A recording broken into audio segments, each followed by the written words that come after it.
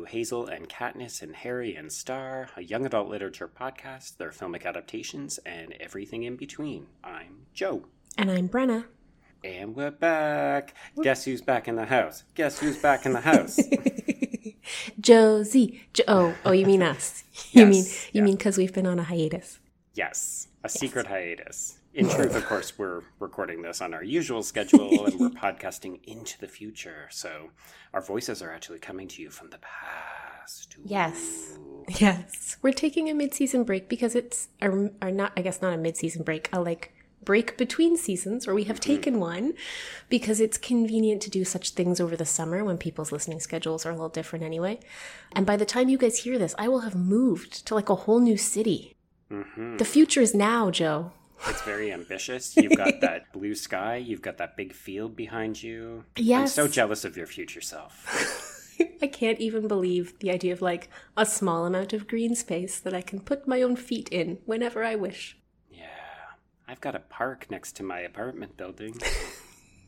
I'm just really stoked about the idea of going outside without putting on shoes. Is it weird that that's a level of achievement in life that I didn't realize I needed? Considering the housing market with which we live in, yeah, I think that's adulting. Seriously.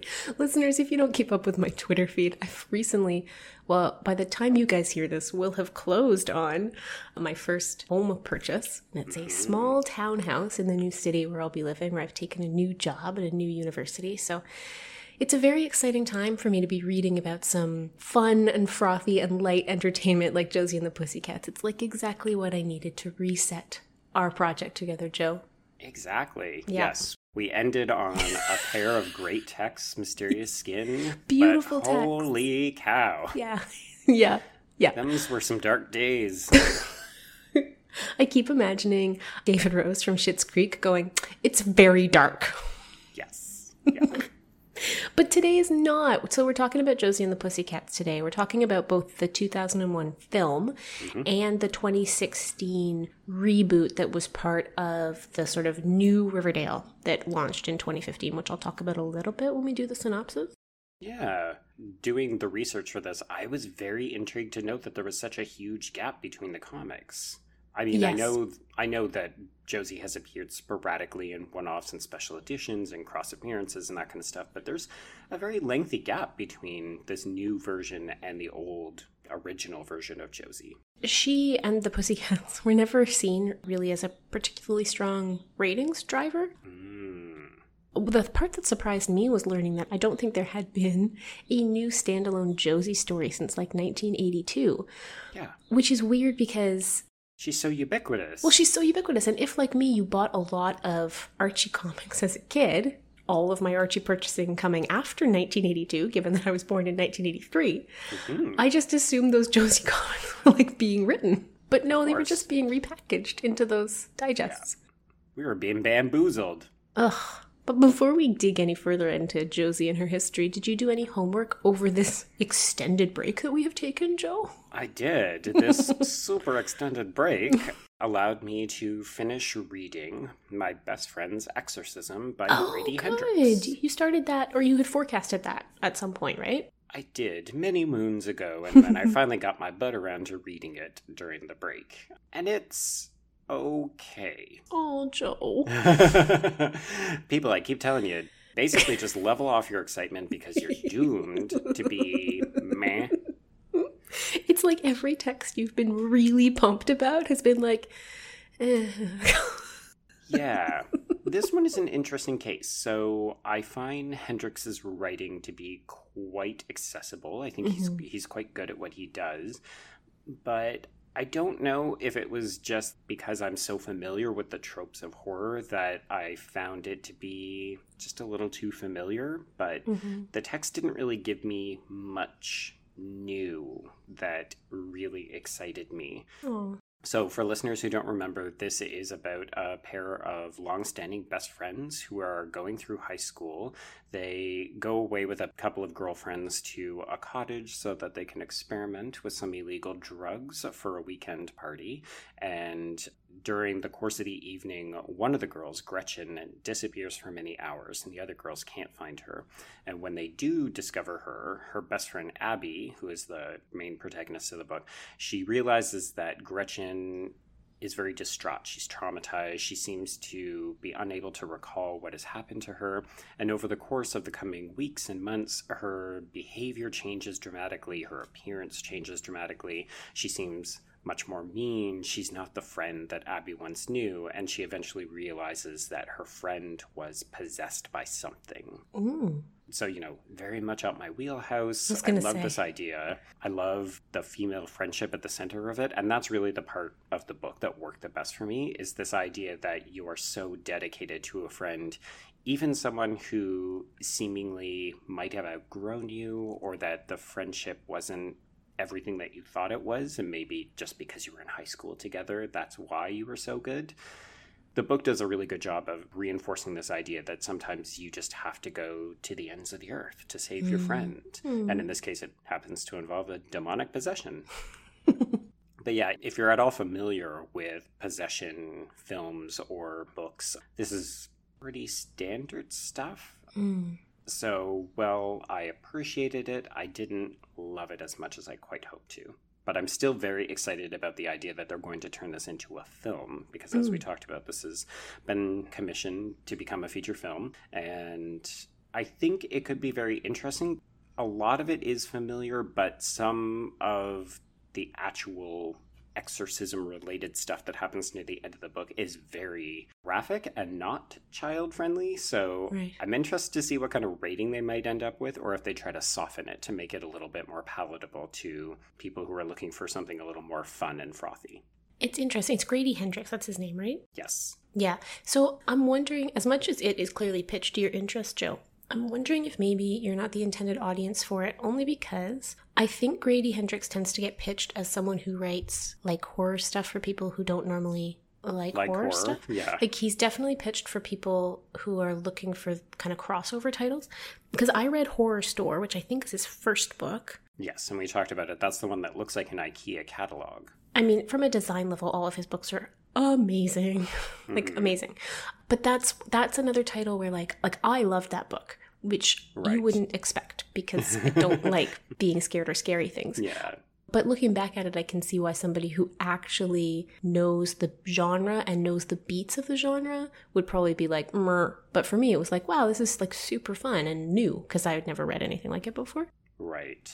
So I'm wondering if because he's sort of positioned by publishers as kind of a crossover figure, maybe that has something to do with it feeling sort of stale to you, maybe? I think that's entirely possible. And from an economics point of view, I mean, it does make sense to go after a larger audience of people who are intrigued by horror, but maybe don't embrace it with all the satisfaction that I like. So. Yeah, I think so too, especially with something like an exorcism title around teen girls. Like that's going to draw in an audience that wouldn't maybe normally pick up a horror title. Yeah. So still interested, liked the book, didn't quite love it.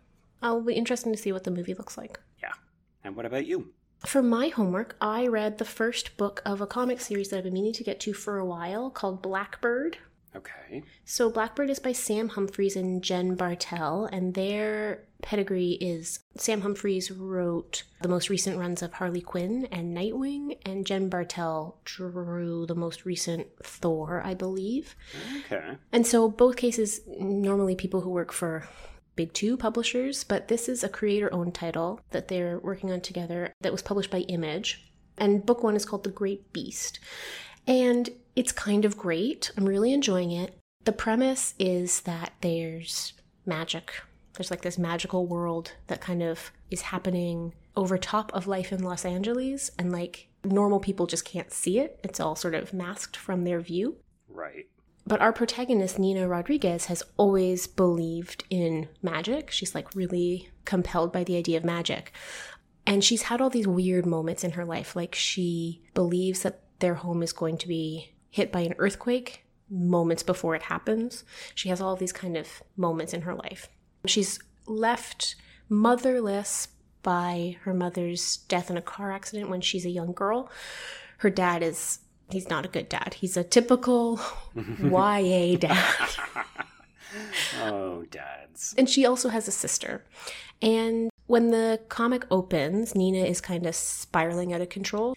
She's come back from dropping out of high school to then graduate successfully, but she's not making the transition into adulthood very well. She works in a bar, but she also drinks heavily, does a lot of drugs, a lot of painkillers. She's not in great shape, and her sister is losing patience. She's living rent-free with her sister, but her sister's starting to get more and more frustrated with her behavior. And Nina can't stop talking about this idea that, like, there is something more. There's this magical world that she wants to have access to.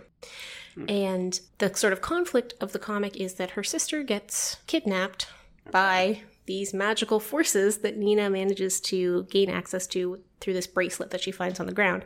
But the great twist in this is that the magical forces, they have like gangs or cabals, and they like own different parts of Los Angeles. So like they control different components of the city, and what you find out early in the series is that Nina's mother didn't really die or didn't quite die, and actually she's one of the leaders of these cabals. And the reason why Nina has always believed that she can access magic is that there has always been people from this magical world looking out for her and protecting her, even as she does more and more disastrous things.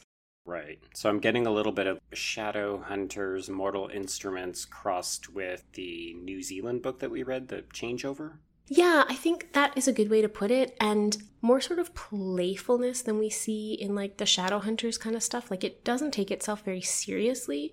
Like, the world makes sense. It has logic and rules, and the magic has logic and rules, and it follows all of its rules. So we're already doing better than the Mortal Instruments. It's true. But it's not very self-serious. Like, it knows that it is a comic about magic. But here's the coolest part. Stylistically, it's kind of a neo-noir. Ooh. Yeah. Now you're speaking my tongue. So yeah, it's great. It's immensely satisfying. It's got just the right amount of humor. It's got just the right amount of young woman kicking butt. And yeah, I highly recommend it. So Blackbird, Volume 1, Book Riot listed it as one of their best comics of 2018, which is how it got onto my list of things to look for. Yeah, highly recommend it for a fun summer read. Cool. Yeah. Okay. Mm-hmm. Sounds good. Speaking of fun summer reads. Exactly. Let's transition into the world of Josie and the Pussycats. Season 2 is when I really nail transitions, Joe. It's my resolution. Oh, okay. We've moved on beyond the email, huh? We're skipping it. We're just skipping emails. Yeah. Okay. Okay, so I guess I should give like a synopsis of Josie and the Pussycats, or maybe just some context? I don't know. I think a little bit of context, yeah. This isn't I don't know the if there's most a lot of difficult plot. property.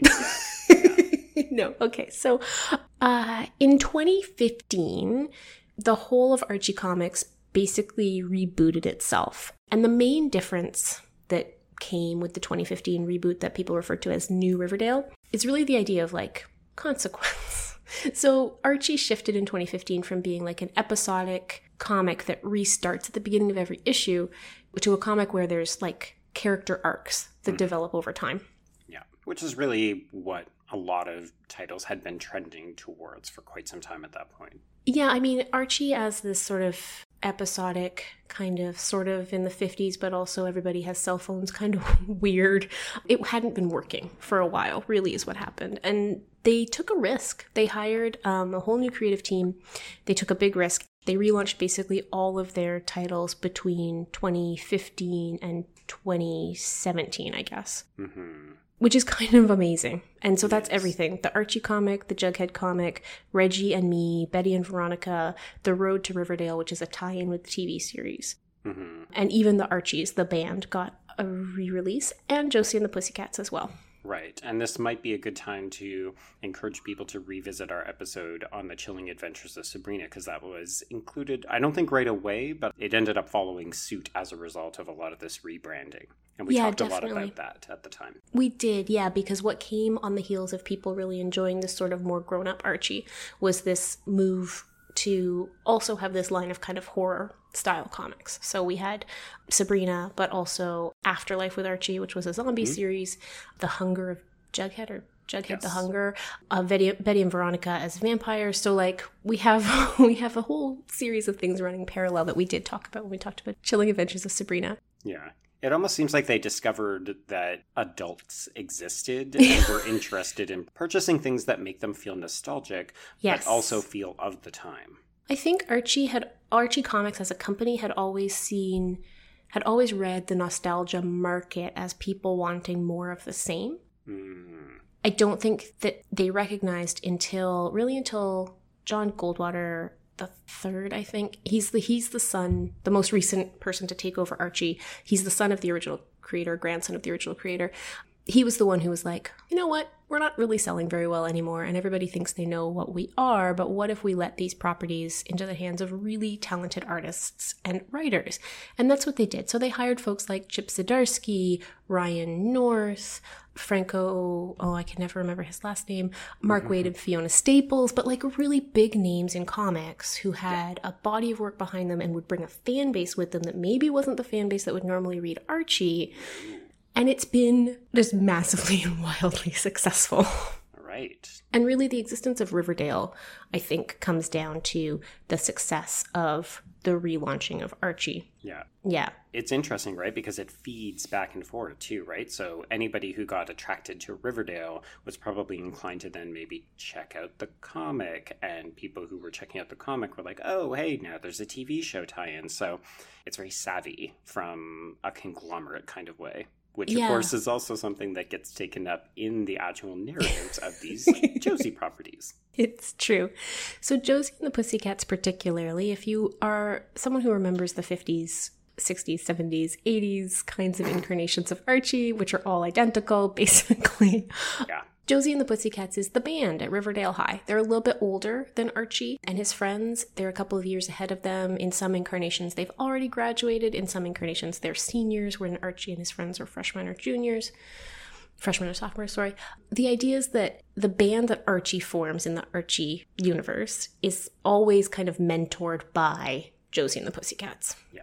And so they're a little bit older, a little bit more savvy, and a little bit more successful. And depending in the incarnation, sometimes they are rock stars, and sometimes they are just the most popular band in Riverdale, but they always have that little bit of prestige or coolness above Archie and his friends. Mm-hmm. Josie and the Pussycats are 3 girls. Josie, obviously, and then her 2 friends, Melody and Valerie. And there's always basically the same personality makeup in that Josie is really driven. She wants to be successful. She's the one who sort of is the brains behind the operation of the band. She's usually the lead songwriter. She's usually the one sort of thinking about the career. Valerie is smart and savvy, but also more emotionally intelligent than Josie. She's the one who's frequently having to teach the lessons of friendship to Josie and how you need to put your relationship with the other girls in the band first. Yeah, she kind of grounds things, right? Yes, definitely. And then Melody is pretty much always played for laughs as kind of the dumb blonde in the band. So, and Valerie is black, Josie is white and a redhead, although various versions of realness of her redheadedness, but that's often played against Archie's redheadedness. Right. And Melody is sort of the bubbly blonde. Yeah. So we've got Claire already hair colors and embodied across the band. Yeah, it's exactly true. It's basically Charlie's Angels, if you think about it. With guitars. Yeah. And they're just frothy, light, fun comics. There's pretty much always the same lesson to be learned in every incarnation of Josie, which is that Josie has to learn that friendship is more important than success. Right. Does not matter which version of Josie we are talking about, she never learns. And actually that extends into the Riverdale universe too, where Josie and the Pussycats are very different. So in the 2016 reboot that we read for today, and we read both volumes, there's only 2 volumes out, and I think that's it. It felt close-ended, didn't it? Yeah, it did. I don't think there's an intention to continue the series beyond 9 issues. Marguerite Bennett and Cameron Diordio and Audrey Mock, that's the team. So Bennett and Diordio are writing the text, and Audrey Mock is the artist. I like Mock's visual style more than the other comics in the reboot. It really calls back to the original 50s style of Archie comics. Mm-hmm. It has a real sort of retro nostalgic sensibility in the visual world of the comic. And the plot here is not much different than what I've outlined as sort of the tropey plot of Josie and the Pussycats. In this comic, they are quite a bit more famous. They have the same manager who they usually do, Alan M., although he presents as a bit of a love interest for Josie, who then kind of uses her, and Josie learns a lesson about friendship. I feel like we might be using that word a lot. If you're somewhere and it's after 5 o'clock, feel free to use that word as a drinking game. So true. But yeah, I guess I don't really know what to say about the plot, Joe, beyond the fact that they are trying to be successful artists and they keep getting sort of stymied first by the fact that Josie has a friend from high school who she has hurt very badly, and she is the first person who wants to destroy Josie. Yes. And then there's a gang of jewel thieves. Yeah. Oh no, then there's a gang of rednecks who try to abduct Josie and the Pussycats. Yes, using contractual obligation. Because they didn't read the fine print on their contract when they signed it. Mm-hmm. And then there's these jewel thieves, and then there's a rival band. And really, it's just a series, issue to issue, of Josie and the Pussycats trying to just play music and having to get themselves out of some ridiculous scrape in the process. Yeah. There's a lot of chase scenes, and there's a lot and there's a lot of metafiction going on. All of the characters in Josie and the Pussycats know that they are in a comic book. And so there's a lot of time spent playing with the tropes of comic books. So on more than one occasion, Josie or Melody get the group out of a scrape by announcing comic book science to just like magically remove themselves from a problem. Yeah, or using puns as weapons. A lot of puns as weapons, yeah. So the book is very self-consciously a comic. It's playing with the idea of Josie and the Pussycats being aware of the fact that they exist in the world of a comic. It's very funny if you like that kind of metatextual humor, but the flip side is that there's basically no stakes because you always know that they can comic book science themselves out of whatever problem they've gotten into. So it's a bit double-edged. Yeah.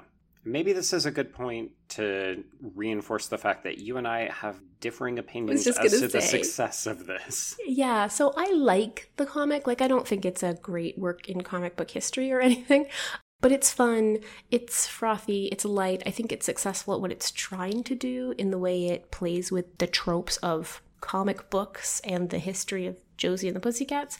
But Joe feels a little differently. I do, but it's interesting to hear you talk about it because I'm not disagreeing with what you're saying, but just wasn't bar something for that... success just didn't work for me. Yeah. My biggest issue was that despite the fact that this is a relatively short run of only 9 issues, not only did the lack of stakes tend to bother me, the really accelerated pace and kind of happenstance way that the plot comes together really irritated me. So in the very first issue, Josie and Melody are roommates, and Josie is a struggling artist. Melody finds a cat on the street. She takes it to the vet, which is where they meet Valerie, who works as a technician at a kind of humane society animal shelter. And they decide to form a band that then performs their first song 6 hours later. Then they're discovered by Alan M., and the next issue, they are megastars. Yep. It happens so quickly. Like, we even get the first inter-band fight, courtesy of Alexandra Cabot, who you mentioned but didn't name. That's Josie's friend that, they had a very tumultuous falling out over a karaoke machine as children. And her twin brother is Alexander Cabot, who takes over management once it becomes untenable for Alan to continue in the role. Mm-hmm. But I just found that so much of the conflict, it's not even that it's superfluous and silly and all just a little bit light and fluffy, as you said. It's the fact that everything just happens and escalates so quickly that I just couldn't care. So it's hard for me when the entire principle of the text is about female friendship and learning lessons. Not only does the lesson get learned every single issue in almost the exact same way. Yep. I found so often that I was just like, wait, this is a comic about a girl band who are immediately discovered, and it has nothing to say about fame, about responsibility. Like, there's a couple of times where they end up sneaking away from a more high-profile gig to do something good with their celebrity, but then that's just immediately abandoned in the very next page or issue. Mm-hmm. And we get this rogue gallery of inept idiot villains, and I just kept constantly going, why are we contending with Europop robots? Why are we contending with illegal animal importers? Like, nothing in it made sense to me, and it felt very haphazardly written. I think that all of that is true. Like, I don't actually disagree with anything that you're saying. I just enjoyed it. Which is also fine. You can like something and simultaneously recognize that it's maybe not the greatest or not the best. And I think, too, like, part of the pleasure of the comic for me is, like, there's all these little in-jokes that run through the comic that play on your level of knowledge of Josie and the Pussycats, like, through their previous incarnations. Right. So, like, for example, at the beginning of the comic, Josie's singing in a bar that her friend Pepper works at. Mm-hmm. And, like, we barely hear about Pepper again. Pepper basically gets written out. And one of the things that Alexandra points out is, like, look at Pepper. You don't even remember her. She, like, basically paid your way up to the beginning of the comic, and you don't even know who she is anymore. You don't even talk to her anymore. And there was, in the first incarnation of Josie and the Pussycats, there was a Pepper in the band who just got completely written out with no explanation in the 70s. Like, just, she was just gone. Yeah, because she was replaced by Valerie. Yes, yeah, exactly. And so there's, like, all of these moments through the comic where it's just sort of like poking at those kinds of bits of the history. Mm-hmm. And for me, that metatextual stuff was enough. Like, that was fun enough for me to forgive the fact that, yeah, the plot is basically incoherent. And each issue is basically, we get booked to play a gig, something gets in the way of us playing the gig, we get into trouble trying to figure out the thing that's getting in the way, there is a chase scene, we learn a lesson about friendship. I mean, that's basically every single issue. Yeah. Yep. It was very hard, and maybe this would have been different if I had been reading it issue to issue as well. This is something we haven't talked a ton about, but we're frequently reading these as volumes. Like, I don't often have time to read issue to issue. I prefer to just read it as a bit of a symposium. No. Me too. Compendiums. Thank you. Yeah. And there's something to be said for reading. It's almost like a concentrated dose, right? So yes. Reading Valerie lecturing Josie repeatedly about letting go of her ambition, being a better friend, opening up emotionally.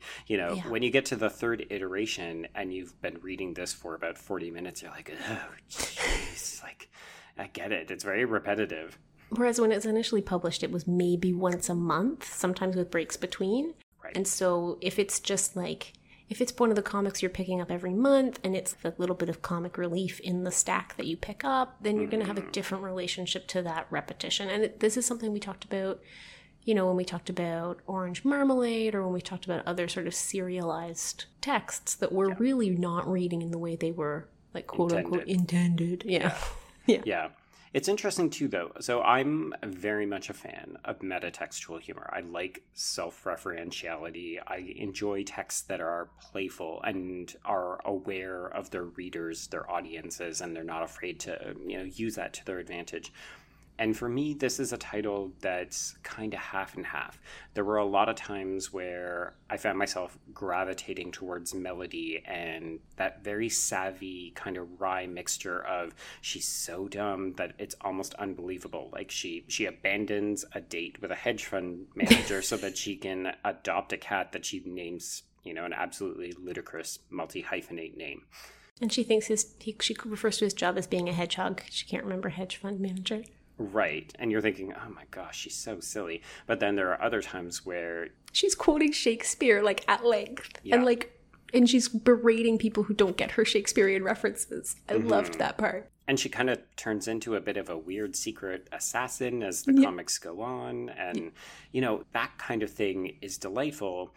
But then there's also an entire issue where she dresses like Elsa from Frozen, and all of her lines is just dialogue from Let It Go. In fairness, they're in a frozen castle. Don't even get me started. It was just a little too much wink, wink, hitting you on the nose with the pandering thing? I think these critiques are all completely fair. I don't want to belabor the point. It's, I don't know. It's funny because, we haven't done Archie. We haven't done Riverdale. No. But I did feel like some of the problems I've had with Wade's run on the Archie volumes was definitely in play with this. I really like that first volume. And then after that, each successive piece, I've become increasingly disenfranchised with the way that it's written and the way that the content's being handled. It's just been interesting to see, like, I'm negotiating my relationship to these revised texts, and I'm not always in love with what they're doing. Yeah, as I say, I think all of what you're saying is fair. And I think that part of what's happening with Josie and the Pussycats is that we're seeing something that does appear in the other Archie comics, which is this tension between trying to represent a version of these characters that is appealing to a nostalgic audience, but also trying to fold into what has always been an entirely episodic series, this notion of, like, not. And what we see in Josie and the Pussycats really is a comic that probably should be episodic, because the overarching plot arc doesn't, as I say, there's no stakes to it, and it doesn't really make a great deal of sense, and it's repetitive, because if the lesson that Josie needs to learn is how to be a good friend, she's really bad at it, because she has to learn it in the exact same way every single issue. And so if that's the overarching narrative of the series, then it's not successful, right? And I think what I see happening there is this tension between how do you deal with a comic property that is by definition episodic and frivolous when you've decided to transition it to something else. And I think there are stories, like I think Jughead's story, particularly the way Ryan North has written it, and particularly with the way it tries to address asexuality in his character and how like I think that has lent itself far more successfully to this kind of storytelling than something like Josie and the Pussycats, which ultimately there wasn't much there to begin with. Like, it works really well episodically because that's all it is. It's like, we're going to try to get famous. Something got in our way, and now we're friends, right? Yeah. Maybe it doesn't need to move into the more mature universe, Well, yes, I want to follow up on that, but I also kind of want to introduce the film at this point, because I feel like the film as its own standalone property that existed, 15 years before this revamp came out, and 20 years after the last regular episodic version of Josie was being printed regularly. Yep. I feel like it is a much more successful text, despite the fact that it is more mature. It's telling one storyline, but it's, I don't know, for some reason it's doing everything that I think I wanted in the comic, that it's doing it so much more successfully.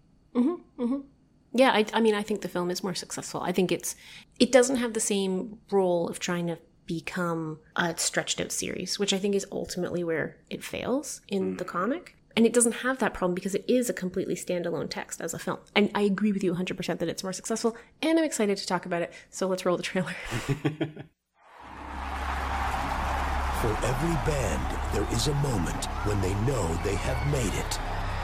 For one band, this is not that moment. Thank you. Thank you, guys. You're a great crowd. Okay, girls, we need the lane now. And your shoes. They were three small-town girls with big-time dreams. Who's a rock star? I am. Who wanted to share their music with the world. We can't sit around here waiting for it to happen. We are musicians. We should be out there playing music. We do play. Nobody believed in them. You suck. But they believed in themselves. We're special. Yeah, special ed. Now, in a world of tough competition, And that is so sad. fate is giving the Pussycats the chance of a lifetime. We'd love for you to sign with Mega Records. How am I gonna pull this off? I'm a girl from Riverdale. I'm not a rock star. You gotta believe in yourself. Things are finally going their way. But between the mania Is that Josie? gonna be huge. The managers. We decide everything. What's hot and what's not. Welcome to your party. Who else thinks that Fiona's a freak? And the media. We're gonna be on TRL.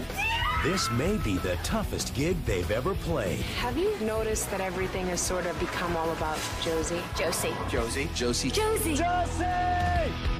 Okay, so as we mentioned off the top, Josie and the Pussycats, so same title and everything.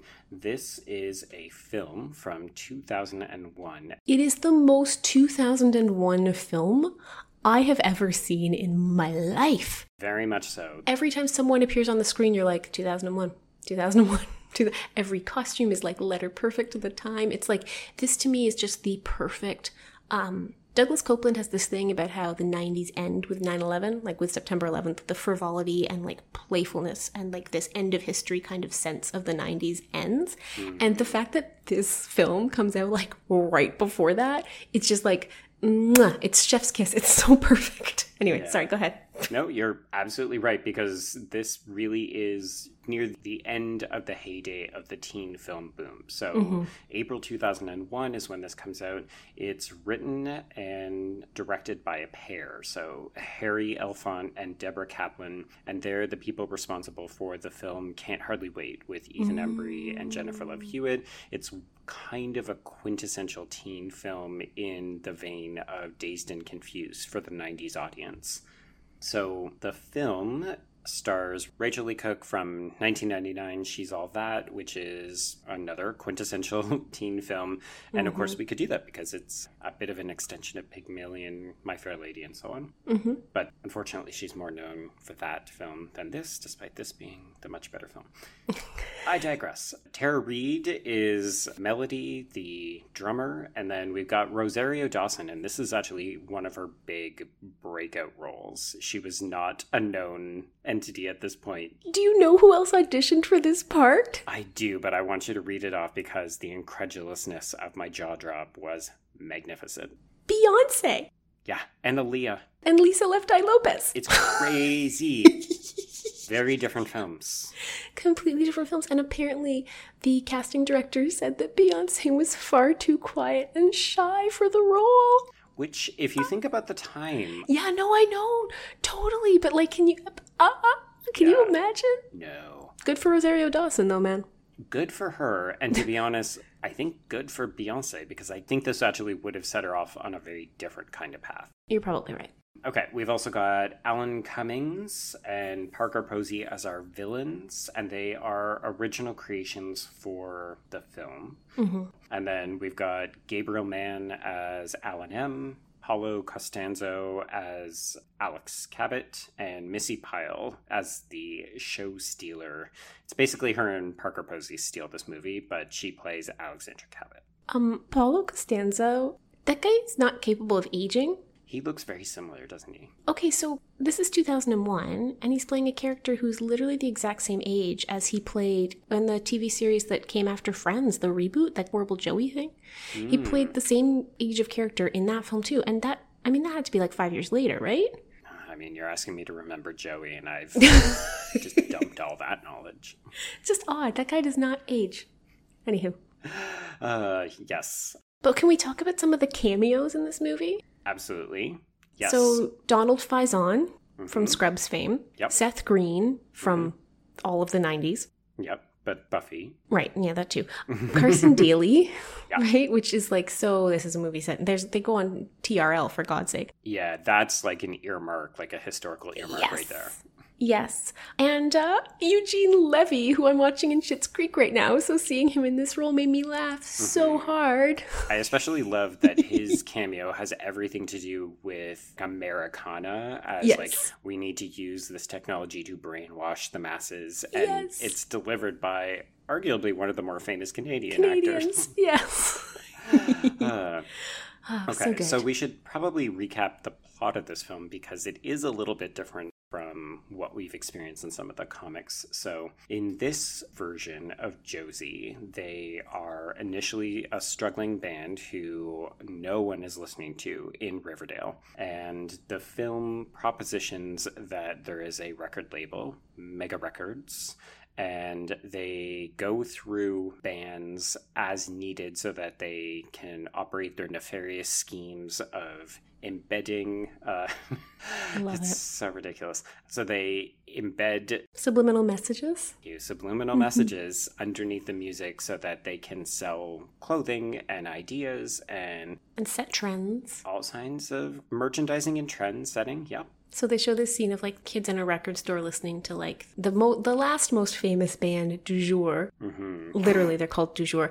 They die in a plane crash. Well, we think they're dead in a plane crash. And their very last single, they show this nefarious producer slipping it onto the CD player at a record store. And all the teenagers are like, wow, this song is amazing. I want orange juice. It's so good because it's not even always like cool products. I love the way it's like, sometimes it's really cool high-end products and sometimes it's like, we should be drinking orange juice. I really want a Zima. You don't drink. Zima. I haven't thought about Zima since like working on Generation X. It's so good. Yeah. So after Du Jour has been put to rest, Wyatt, played by Alan Cummings, is tasked by Fiona, the head of Mega Records, to find a new band so that they can move the operation into the next level. So he's driving around Riverdale because that's the closest city to where the plane went down, and he stumbles upon Josie and Melody and Valerie crossing the street. I was going to say, he doesn't stumble upon them, he nearly hits them with his car. Nearly hits them with his car. They're crossing the street, and as they're walking with the wind blowing in their hair, they've got their cat ears on, and people from the record store walking a sign that says the #1 band in the world right behind them, and he holds up the CD case so that he can picture what they will look like, and he's found his band. Everything is so charmingly, cartoonishly over the top. It's one of the things I really like about the film is that it evokes comic books in all of the ways that it's playing with sort of metatextuality and visual signature of the film and everything. Like, it's really, really good at evoking that. I feel like it's on par with the kinds of things that we discussed as propelling Scott Pilgrim to the top of adaptations, but it's doing it somehow in a bit more of a subtle way because it's not employing all of the visual panache that Edgar Wright brought to his project, but it's still very, you're right, very cartoonish, but in all the right ways. Yeah. Or at least it is to discerning audiences with intellect as opposed to the people who tried to review this film when it came out in 2001. But we'll get there. Who apparently... Sorry, go ahead. I don't understand how anybody watched this movie and didn't know it was a satire of consumer culture. Yeah, and that's really what it is. So yes, Josie and the Pussycats, they are brought to New York City. They are immediately made over. They've got an album despite the fact that they've never cut a single track. Their first single goes #1 in a week, and all of a sudden they're playing this mega stadium show that of course is actually part of the plot for Mega Records to take over the world with the help of the US government and a bunch of high-priced millionaires who were brought in to tour the facilities. It's all very, very ridiculous. All that matters that you know is that it's about selling things to teenagers, and the film constantly makes reference to the fact that it is doing that with the music, but also with the film. Yes, and it's one thing that I think is great. Remember there's an episode of 30 Rock where they're talking about like corporate sponsorships, and they're sort of doing this like wink and a nudge thing about corporate sponsorships, but also there's just a ton of corporate sponsorship in that episode. Yes. All of which are real corporate sponsorships. The film is not doing that. Like, the film is playing with this sort of like, oh my God, like there's product placement everywhere, but none of that was paid product placement. It's all part of the larger satire, which when you think about it, huge opportunity missed considering how it bombed at the box office. They might have been able to recoup if they had charged all those brands. Yeah. So you brought up a couple of different facts. So the budget for this film was $39 million. Which is quite high for a teen film. Yeah. And it really did. It bombed. It only made $14.9 million. So this film was not understood by audiences, by critics. And I will say, like, I don't know what the marketing was like for this film, but I was right in the wheelhouse in terms of, like, I was 18 when this movie came out, and I loved musical comedies. And I liked Archie comics, and this movie never came across as something I wanted to watch. So I don't know what the marketing plan for this movie was or how it got pitched in trailers and stuff, but I'm guessing not well. Because this is something I would have totally loved at 18, and I have no idea why I didn't see it. Yeah, so I didn't have an opportunity to revisit the trailer before we played it for the show, but I remembered it being that they sell the film as a fairly generic teen comedy. So it's a trio of girls who get discovered and they become pop stars and have wacky adventures along the way. So a little bit more in tune with the kinds of things that you might expect from the comic. Right. Which, in hindsight, probably seemed like a good idea, but really, this film is probably one of the most savage critiques of capitalism. It's amazing. But it's a teen film, which is unprecedented. It's you bonkers. never, ever see this kind of stuff. So you mentioned the branding. So here's what we've got. We've got Sega and Dreamcast. We've got Motorola, Starbucks, Gatorade, Snapple, Evian, Target, Aquafina, America Online, Pizza Hut, Cartoon Network, Revlon, Kodak, Puma, Advil, Bounce, and more. Steve Madden, I remember them carrying the bags from the Steve Madden store. Because Dev was in the room with me and he was like, don't they sell those now at like Target? Which they do. And I was like, yeah, but at the time, like that was like those were high those end. were very fancy shoes then. Yeah. You have to use your 2001 brain to watch this movie. This is true. Yeah, so as you mentioned, all of those brands, and the funny thing is that I've already said the word once before, I'm going to say it again. The branding in this movie is so ubiquitous. It's is bonkers. Insane. Yeah. My absolute favorite. So I watched this with my husband, Brian, and he had never seen it before. So he was like, wow, the branding is out of control in this movie. And I was like, I know, I love it. And of course, he picked up on it quite quickly, but there's a moment where Alan M. and Josie, in a brief reprieve from her stardom and an opening in her schedule, they run away to the aquarium and they have to escape a horde of screaming fans. So they duck into this room and it's like an underground vista where you can see the animals under the water. And there's actually an Evian ad at the back. So good. At the aquarium. It's so good. It's so ridiculous. Like, no one would ever put an ad there, even though, actually, in hindsight, would be a good place because you've got a captive audience and you're thinking about water. The interesting thing is that if you go back and you look at the way that the film was received, people didn't get it. No. So when you look at the reception, and this is the piece I wanted to read to you, Rotten Tomatoes does a bit of a consensus, like a synthesized version of what all of the reviews are saying. It's usually about a sentence or two, and this is what they say. This live-action update of Josie and the Pussycats offers up bubbly, fluffy fun, but the constant appearance of product placements seems rather hypocritical. No. What? No, you missed the you missed the point. Oh. What the actual? So you potentially got highly educated people who are reviewing this film, seeing nothing but plastered advertising in a film that's talking about how advertising is being used subliminally to sell people things, not understanding that that is the literal joke. How do you not understand that that is the joke? I read Roger Ebert's review, which was just mean, and I was like, I know for a fact you are smarter than this, my friend. Like, right. Oh my gosh. Do you think it was just like, you know how as a culture, we're pre-wired to hate anything teen girls like? Exactly. Like, as soon as teen girls like something, it's automatically bad or stupid. Exactly. Do you think people went into the film being like, well, it's a teen girl movie, so it can't be smart? Like, there can't be something clever happening here? I remember people discovering this after the fact and watching it and saying, that movie is so smart. It's and so just smart. Feeling like it's ahead of its time because people went into it thinking that it was just going to be light and frothy and dumb. And what they get is, I mean, it's actually also a great teen film. It's all about the tenets of friendship and sticking together and not selling out and being true to your art and all these empowering messages that we keep seeing in YA texts. Both protagonist and villain are women, which is cool. Mm-hmm. And really, the villains, their whole nefarious scheme, in other films, we would have seen this, like, think back to Divergent. It would have been, we need to commit genocide against these other people I don't like. And here it's like, I have a list, but I want people to like me. And I love how the government sells them out, right? Like, the government's been in on this since the beginning, but you never, like, they don't actually end the Because the gag at the end of the movie is like, oh, it's fine. We can sell you guys out because movies are a more effective way to sell things to teens anyway. But like, it's so clever and funny. Yes. This reminds me of do you remember when Ryan Adams re-released that entire Taylor Swift album where he like re-recorded all of her songs? Do you remember when he did that? I don't remember all of it, but I remember, I think, at least one track. And the Pitchfork reviews were like, whoa, man, like these songs, because of who Ryan Adams is, suddenly these songs have like meaning. So much more depth. Oh, go F yourselves.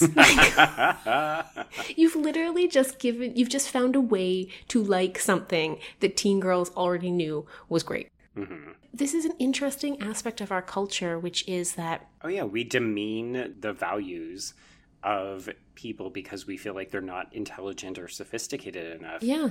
But then even one of the things that comes up is the reason that they're targeting teens is because they have all of this disposable income, like they're driving economic decisions. So being able to control that is such an important aspect of consumerism. Yes. So we belittle the buying decisions of them. And films are the most guilty of this. Whenever people complain about, oh, there's too many superhero films, oh, there's too many horror films, it's because they continue to believe that the movie industry is being propped up by teenagers, and that's what teenagers like.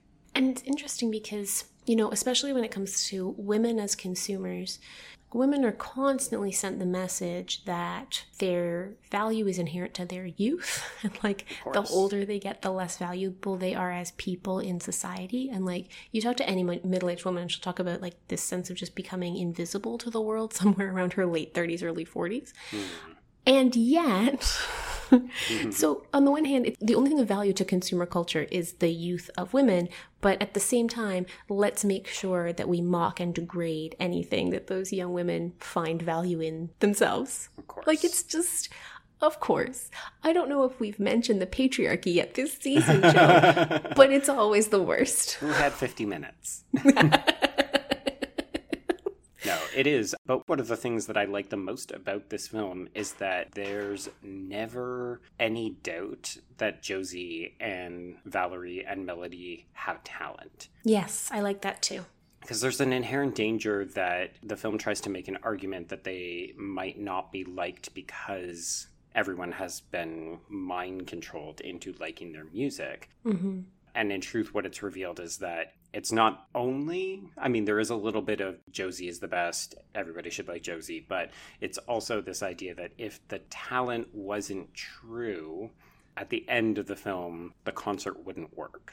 Yes, and that's the moment that we all hold our breath for because we're rooting for Josie and the Pussycats, right? And so we know because we heard them play at the bowling alley at the very beginning of the movie that they are great, right? And so we're holding our breath to make sure that the world feels that way about them too. And it's such a gratifying moment at the end of the film because they are talented and they do write their own songs and they do have passion and they are inherently likable and you want them to succeed.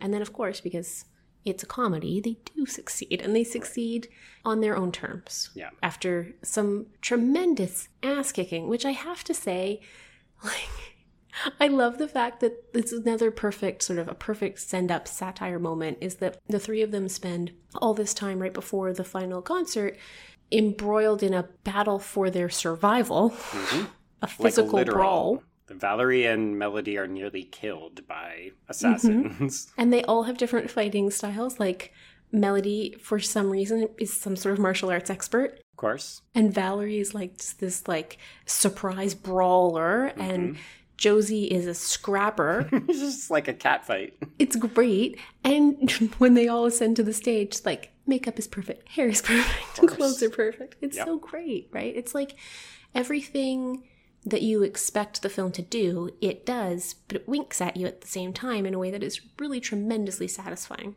Especially, I mean, this is the beginning of our second season. We have watched a lot of teen movies. And we've watched a shocking number of teen movies that don't have a great deal of respect for their audience. No. And I find that really appalling. Like, if you're going to make money off teenagers, at least respect their competencies.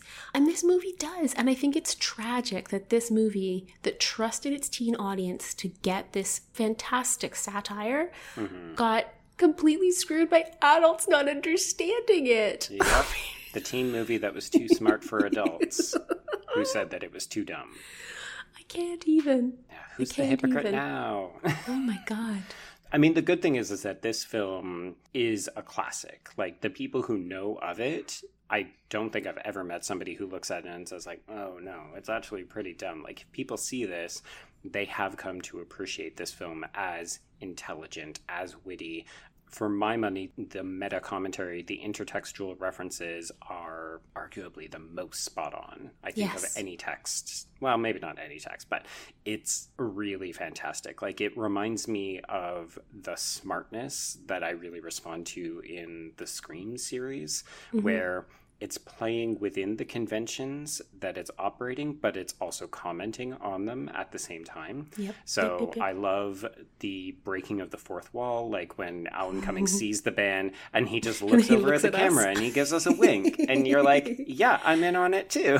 I love it. But it's really got, enjoyed it. I think, just a ton of really playful pieces of humor. So we've got Melody being very silly. So she's in the shower, in her McDonald's shower, and she's singing If You're Happy and You Know It. And she claps, as you would, and drops her cleaning supply.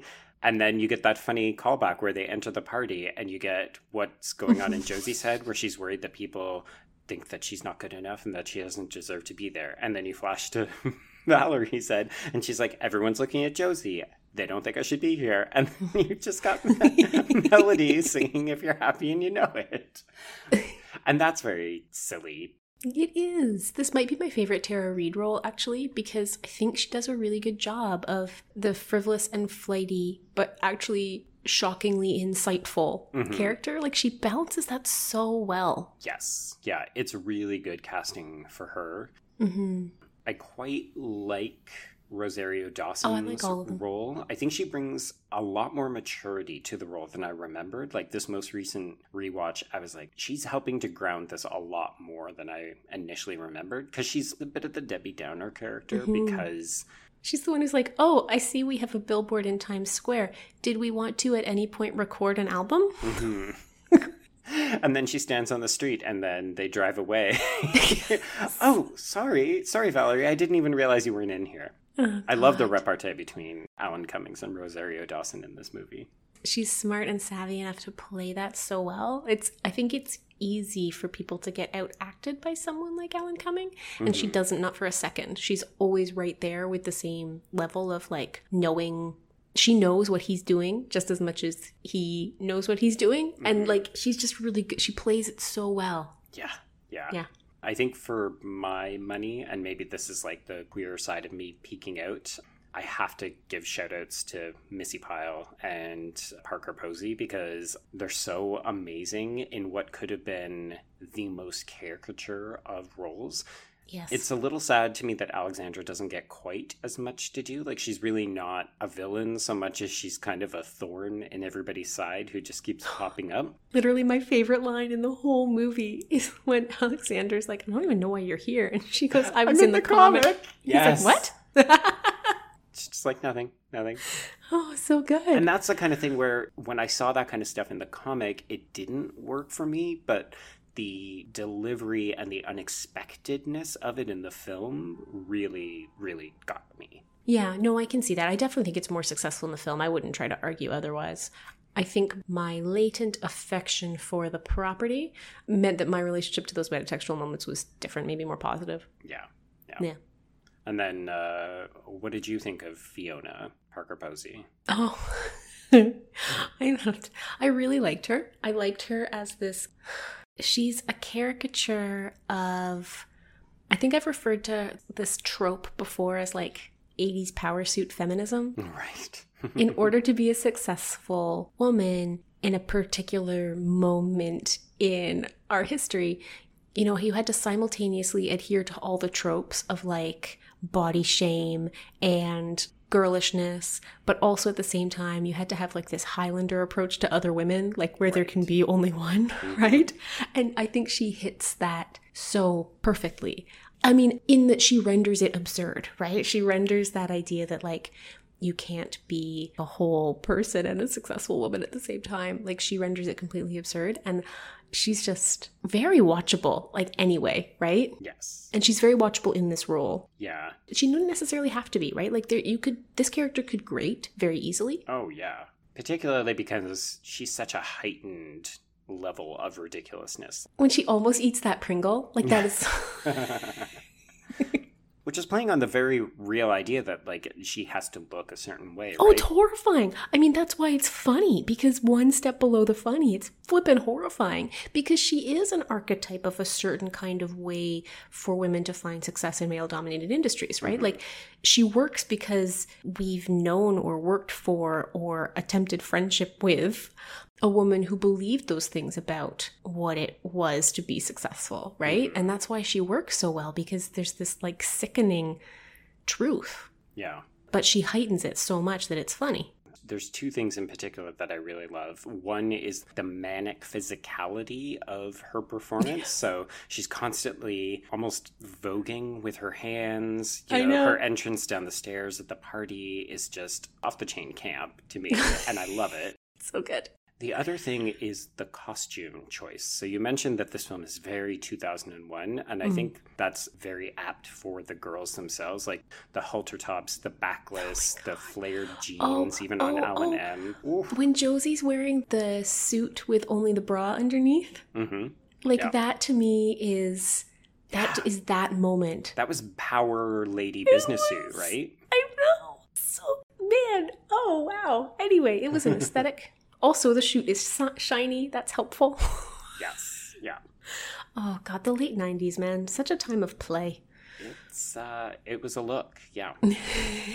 But I love how they do it with Fiona, where she's like a style icon. So even though she's meant to be this very powerful businesswoman, if you watch as the film goes on, she becomes increasingly like Anna Wintour, the Vogue editor. Like, her final outfit is a full-on ball gown. I know. Like, it's high fashion stuff, and you're just thinking, this is a little silly, but it's also very self-aware in the way of like, this is what a woman has to be. She has to be a freaking fashion model while also trying to destroy the world. Yes. And being pretty successful at it for quite some time.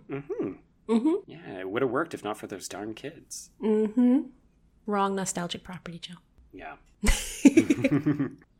That and the soundtrack, I'm not going to lie. The soundtrack made me very nostalgic because I full-on downloaded this and used to listen to it all the time. In my research for this episode, I found out that they've re-released the soundtrack on vinyl. Of course. And I'm like, we need that for our vinyl collection. My husband was like, do we? I was like, I find the songs extremely catchy. They're so catchy. So they're all written for the movie, but they're performed by an actual band called Letters to Cleo, which was quite popular in the late 90s. And then it's got backing vocals by all three actresses, as well as, we'll see if you get a kick out of this, Biff Naked. Oh, that's awesome. Yeah. I didn't know that. Yeah. That's adorable. Also, I mean, at least half of the tracks are produced by friggin' Babyface. Speaking of 2001. They're catchy, man. They're catchy. I'm telling you. No, I agree. I'm being funny that it needs to be in our collection, but I am also probably going to buy it if I come across it. Oh, for sure. Yeah. So, all this to say, I unabashedly love Josie and the Pussycats. Like, I went to log it on my Letterboxd account, and I was like, oh, I wonder what I gave this film before. It's a 4.5 out of 5. We should probably mention here that friend of the show, Hannah McGregor, was like, you guys are doing Josie and the Pussycats. If you say anything bad about that movie, I'm going to yell about it on Twitter. And she was like, I was going to say I'll stop listening, but I probably won't. But I will yell about it on Twitter. And I was like, listen, my policy on all of this is that hate clicks are still clicks. But true. I don't need to say anything bad about it because it was delightful. So delightful. just supremely enjoyable. It works as a straightforward entertainment piece, but I think also if you're ever looking for a defense against people to say, oh, well, YA isn't all that smart or it's not all that good, it's like, allow me to introduce you to Josie and the Pussycats. Seriously, so good. I also learned when I was reading about the soundtrack that the soundtrack was verified gold. So, like, I have questions for you as a film scholar. Like, how often do you see that kind of a disjuncture between the box office take and the success of the soundtrack? Oh, no. Look, we're talking Bodyguard, we're talking Titanic, we're talking Dangerous Minds. Like, films do well, and then their albums do well. Yeah. So the idea that a film could tank as badly as this one did on first release, and its soundtrack could be so frickin' successful at the same time, that's crazy. Yeah. And it suggests, I think, there's two different audiences, right? There's the critical audience and then there's the actual audience. And the actual audience might not find the film until video, right? Or DVD. And it also is the critical audience isn't buying the soundtrack, right? No. So it suggests that it has always had a pretty big following that was just quiet. Mm-hmm. Or people who potentially divorce the film from the music, which I still think would be very odd, but this is also a time when things like Much Music or MTV was still very much a popular thing, as evidenced by Total Request Live. When they watch the MTV News, when like the breaking news channel in their hotel is or in their apartment is MTV News, I was like, whoa, flashback. Yeah. Holy cow. Things that if you were a teenager and you watched that now, you probably wouldn't even get it. Oh, no way. No, it was calling me back to when, like, my main source of news was George Stroumboulopoulos. Right? Yeah. Or even, like, when Du Jour gets interviewed by E.T. at the airport in the opening sequence, and they sing the E.T. theme. Oh, man, yes. There's a bunch of people who are not going to get that. Everybody go do yourself a favor and watch this movie. Yeah, it's delightful. It's really fun. Yeah. So we're starting season 2 with this episode, and so we're starting with a fresh bingo card, Joe. Am I correct? You are correct. The slate is completely blank. And I think, Joe, your idea was that we're going to fill it in sort of one block at a time. Mm-hmm. And as we mentioned, we are recording these in advance, so we recognize that we're going to start to fill this in before some of you might actually catch up with us. So that's why we're only going to do one block each, so that we've got space in case you want to write in with your recommendations. So remember, your recommendations for this are anything tropey that you see recurring over and over in YA that would make for a good bingo card. So feel free to send it in.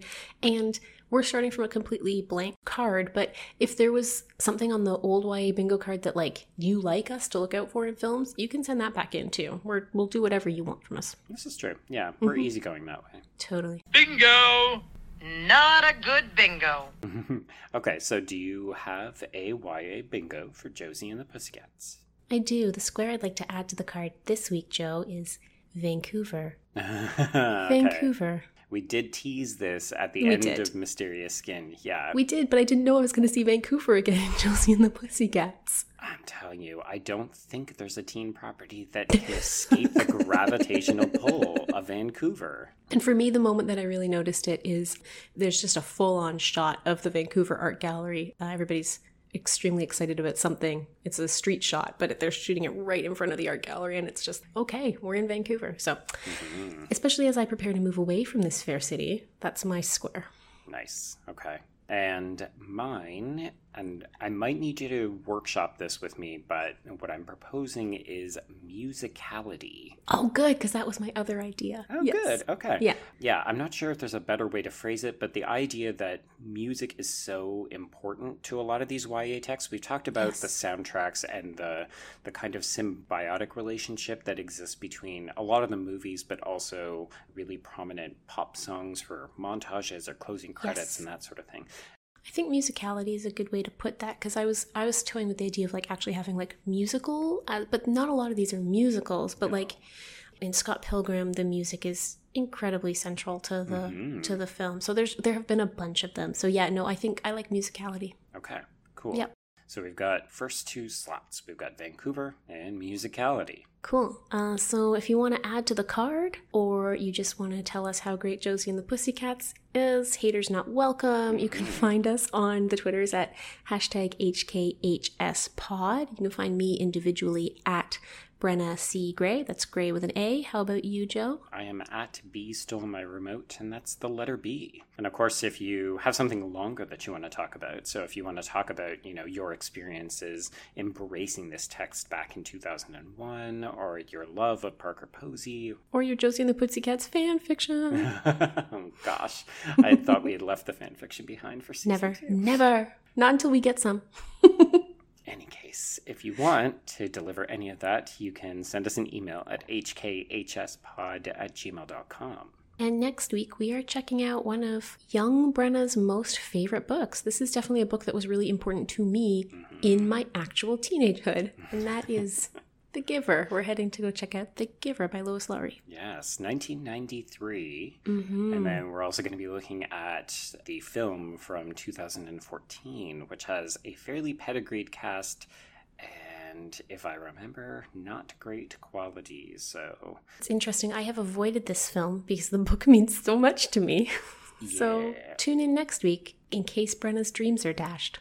Yeah, tune in next week for when Brenna's dreams will surely be dashed. Yes, but we're going to be looking at The Giver for its 5th year film anniversary. Oh, fantastic. All right. Well, I guess then, until next time, I will see you on the page. And I will see you on the screen. Bye-bye.